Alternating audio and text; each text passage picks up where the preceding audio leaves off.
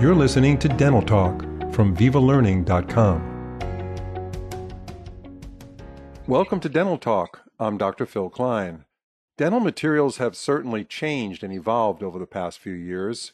So the question is, how do those changes affect our restorative procedures and our practice? Today, we'll be discussing this and more with our guest, Dr. Joshua Austin. Dr. Austin maintains a full-time restorative private practice in San Antonio, Texas, which is not far from where we are now in Austin, Texas. He is an editorial director and monthly columnist for Dental Economics magazine, focusing on products and technology. And he's doing this podcast outside. I see him outside in his back of his house. So if you hear birds chirping in the background, it's just nature. Don't worry about it. Dr. Austin, it's a pleasure to have you on Dental Talk. It's too beautiful today to not be outside. It's like 72 degrees and sunny. It looks like it's the same where you are. So got to enjoy this nature while we can. Yeah, you know what? I'm with you 100%. I'm in a studio here, but I'm looking at the video here, which our audience can't see, and it looks beautiful. But yeah, we've got the same beautiful sky here. So right after this podcast, I got to go take a walk. Okay. Good. Do it. Yeah, Do right. it. We're really happy to have you, and we thank our sponsor, Voco, for sponsoring this podcast. And they sponsor a lot of continuing education with us. Great company, very strong in R&D. And again, we appreciate their sponsorship for this podcast. So what are some of the key evolutionary changes of resin composites that have taken place over the past few years? Yeah, you know what, Phil, I think that the first thing is that we've all gotten comfortable with the idea of bulk filling composite, right?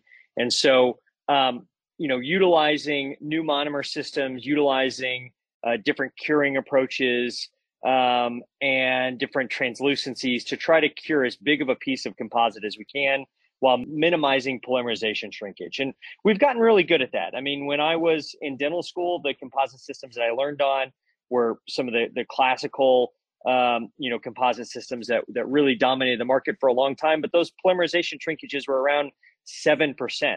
And you look at the materials that we have now, and we're now down under 2%, well under 2%, around 1.5, 1.1 in some cases. So we've really taken polymerization shrinkage, I don't want to say out of the equation, but greatly, greatly, greatly reduced it so that we can be more efficient and not have to work in as many increments as we used to have to before.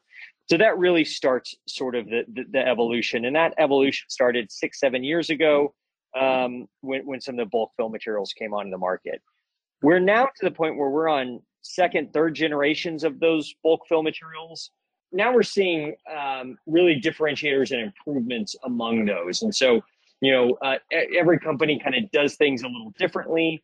And in the case of Voco, they've really taken a stance and attempt to warm composite and warm a bulk fill composite. And now we're really doing a lot of good for our composite. And when we take a bulk fill and warm it, now we're getting the benefits of bulk fill and the benefits of warming composite.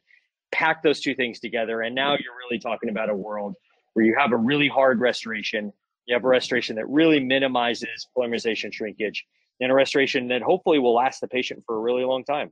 Yeah, so these are great innovations for sure in direct restorative treatment. So what is the main effect, or what are some of the effects of warming composite when applying it to a tooth? Yeah, it's interesting. I learned about warming composite when I was in dental school. We used to warm old 3M Z100 when I was in dental school, and our restorative director was Jim Summit, and we would do a snowplow technique that was actually in some previous editions of his textbook, Summit's Fundamentals of Operative Dentistry. So the idea of warming composite is not new. It's always been sort of logistically an issue, but when you warm a composite, you reduce the polymerization shrinkage, you increase the surface hardness, and you get a sort of a monoblock type of restoration that is much easier to cure. And so all of the things that we want out of a composite restoration, hardness, adaptability, sculptability, flowability, all that stuff gets better when we warm it up. And so, we know sort of now what the temperature is that we need to warm that to. And now it's just a matter of, okay, like how do we unlock making this easy to do in the operatory? When I was in dental school, we used to use a denture bath. We would put composite compules in a denture bath, and it was a mess, and you'd have water everywhere, and you're trying to find a Ziploc baggie and you're able to weigh the Ziploc baggie down with something so it stays submerged.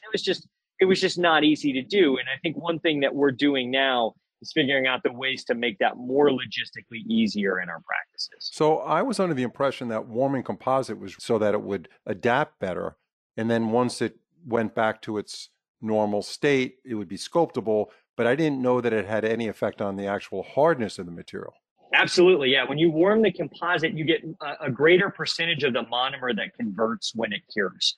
And so when you get that, that's when you get that reduction in polymerization shrinkage. You get that increase in surface hardness, that decrease or increase in fracture resistance in the restoration. And so by raising the heat or raising the temperature in the system, you are basically kind of providing a catalyst so that a greater percentage of those monomers convert into a full bond. Yeah, that's very interesting. So when you talked about when you were in dental school, how difficult it was to warm the composite, anything that becomes arduous in a task like that, obviously people aren't going to do it. So now there's a company and that's a sponsor of our podcast, Voco, who's come up with a system that actually makes it extremely easy to do this, to warm the composite. Can you tell us about that whole process?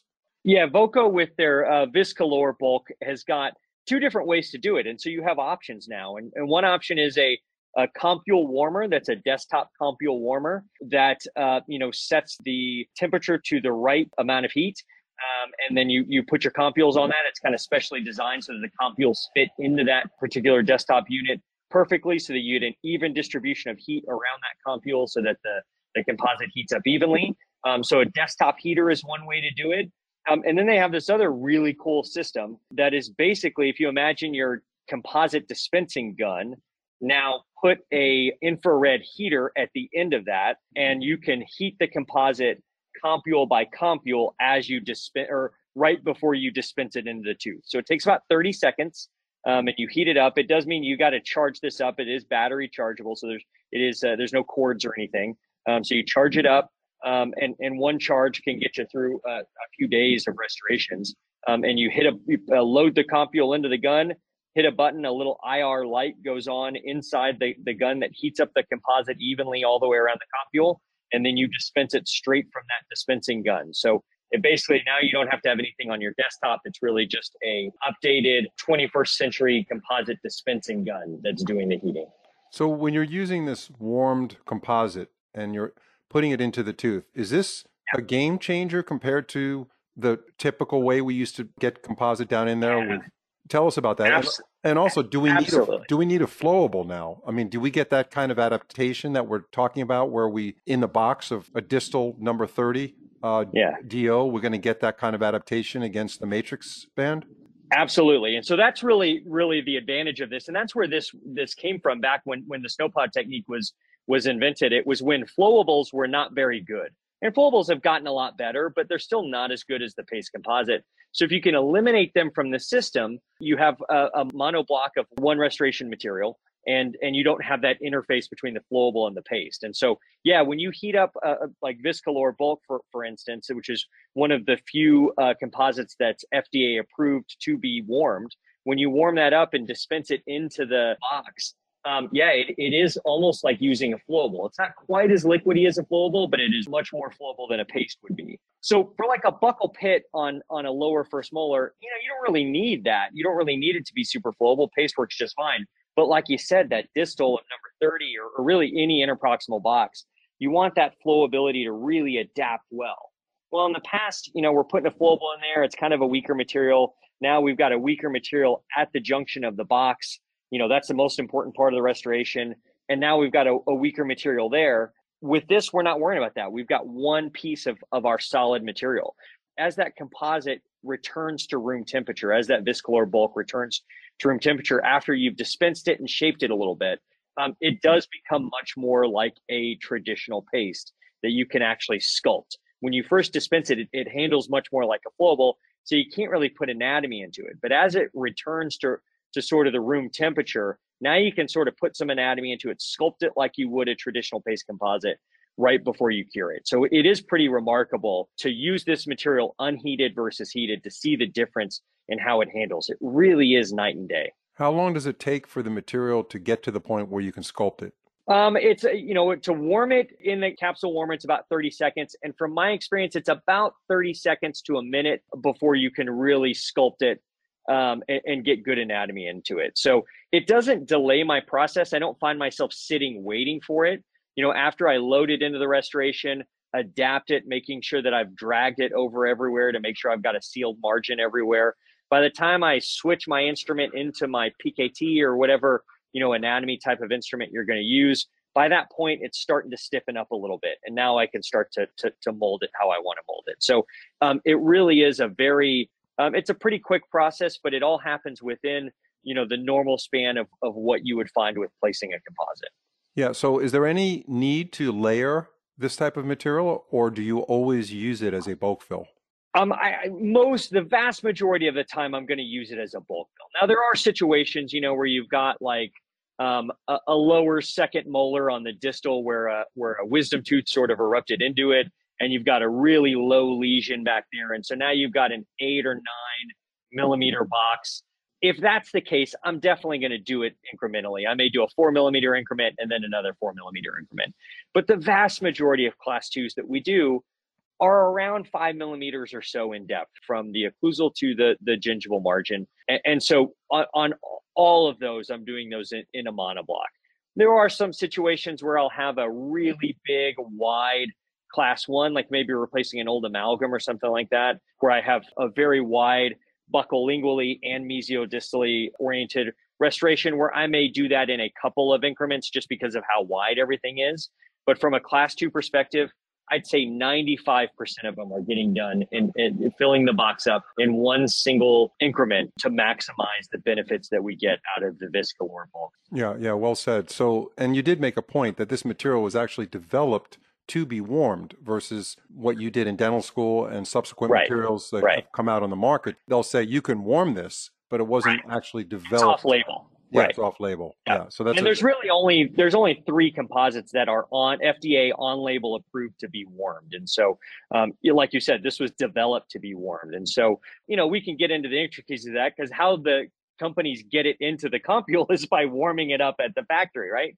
But, we all know how that is using something off-label. If something were to happen and you had it in your chart note that you were warming another composite that wasn't designed to be warmed and something went wrong, we all know how that can go.